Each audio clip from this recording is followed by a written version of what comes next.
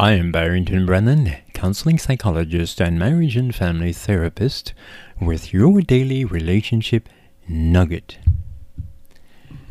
Not long ago, a mother came to me in tears, seeking help. Why?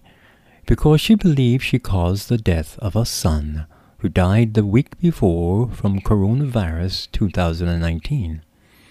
She was distraught and deeply depressed.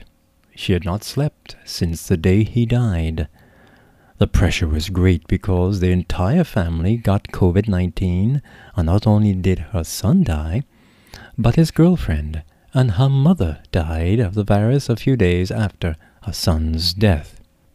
Before her son's death, she was adamant that he and the rest of the family did not take the vaccine against the virus because she believed that her faith was stronger than any other drug, and she had doubts about the effectiveness of the vaccine.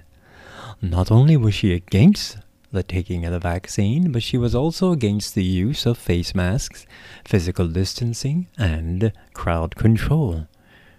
She told me that she frequently attended large gatherings of people, social and religious, within close proximity of each other, without any care in the world or caution, nor following the government's protocols.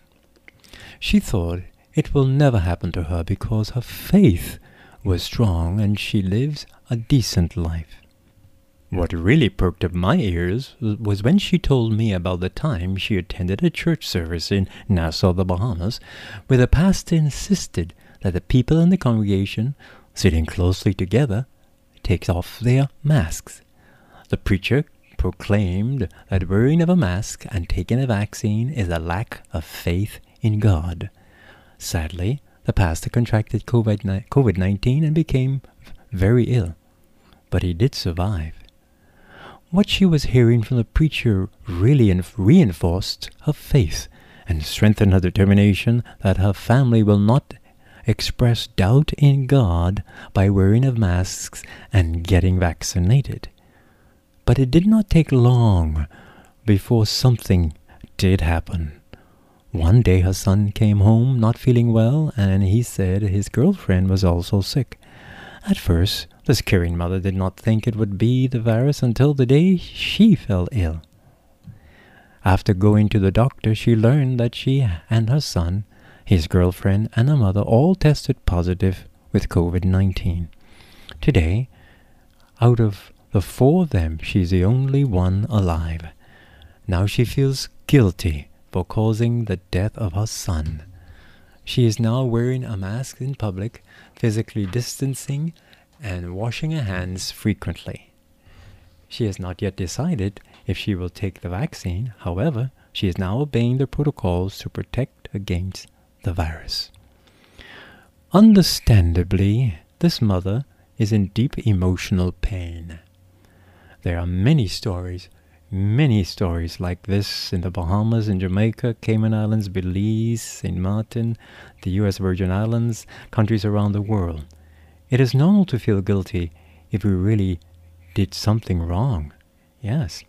In the 2014 article entitled Guilt and Grief, Coping with the Shoulda, Woulda, Couldas by Litsa Williams, she writes, "Listen, sometimes we fail to do things we wish we had done or should have done.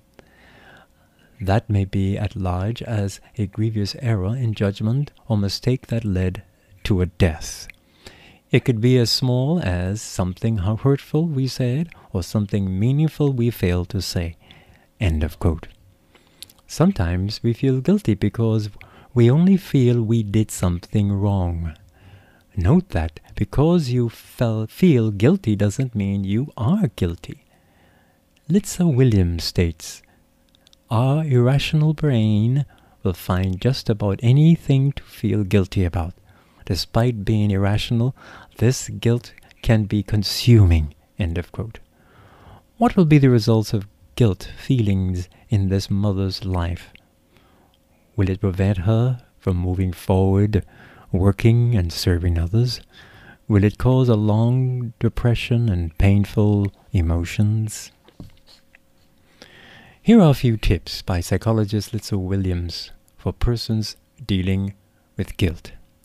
Tip number 1. Acknowledge the guilt. That guilt is a normal grief emotion, and don't let others minimize the validity of your grief experience. 2. Consider what your guilt is all about. Is it rational? Is it rational or irrational? Is it about control? Number 3. Talk it over with others. Though you don't want people minimizing your feelings, talking about guilt can help you reflect on your grief. And a good counselor or support group is a great environment to talk about your feelings of guilt. Number 4. Examine your thoughts. Often your guilt thoughts, whether rational or irrational, start to consume us. They can drag us down into one of those bottomless black holes, the kind that are filled with isolation, despair, and far too much wine and Ben & Jerry ice cream. Number 5. If your guilt feelings are irrational, admit it. That doesn't mean dismissing your feelings of guilt. It means acknowledging that, though you feel guilty, you may not actually be guilty.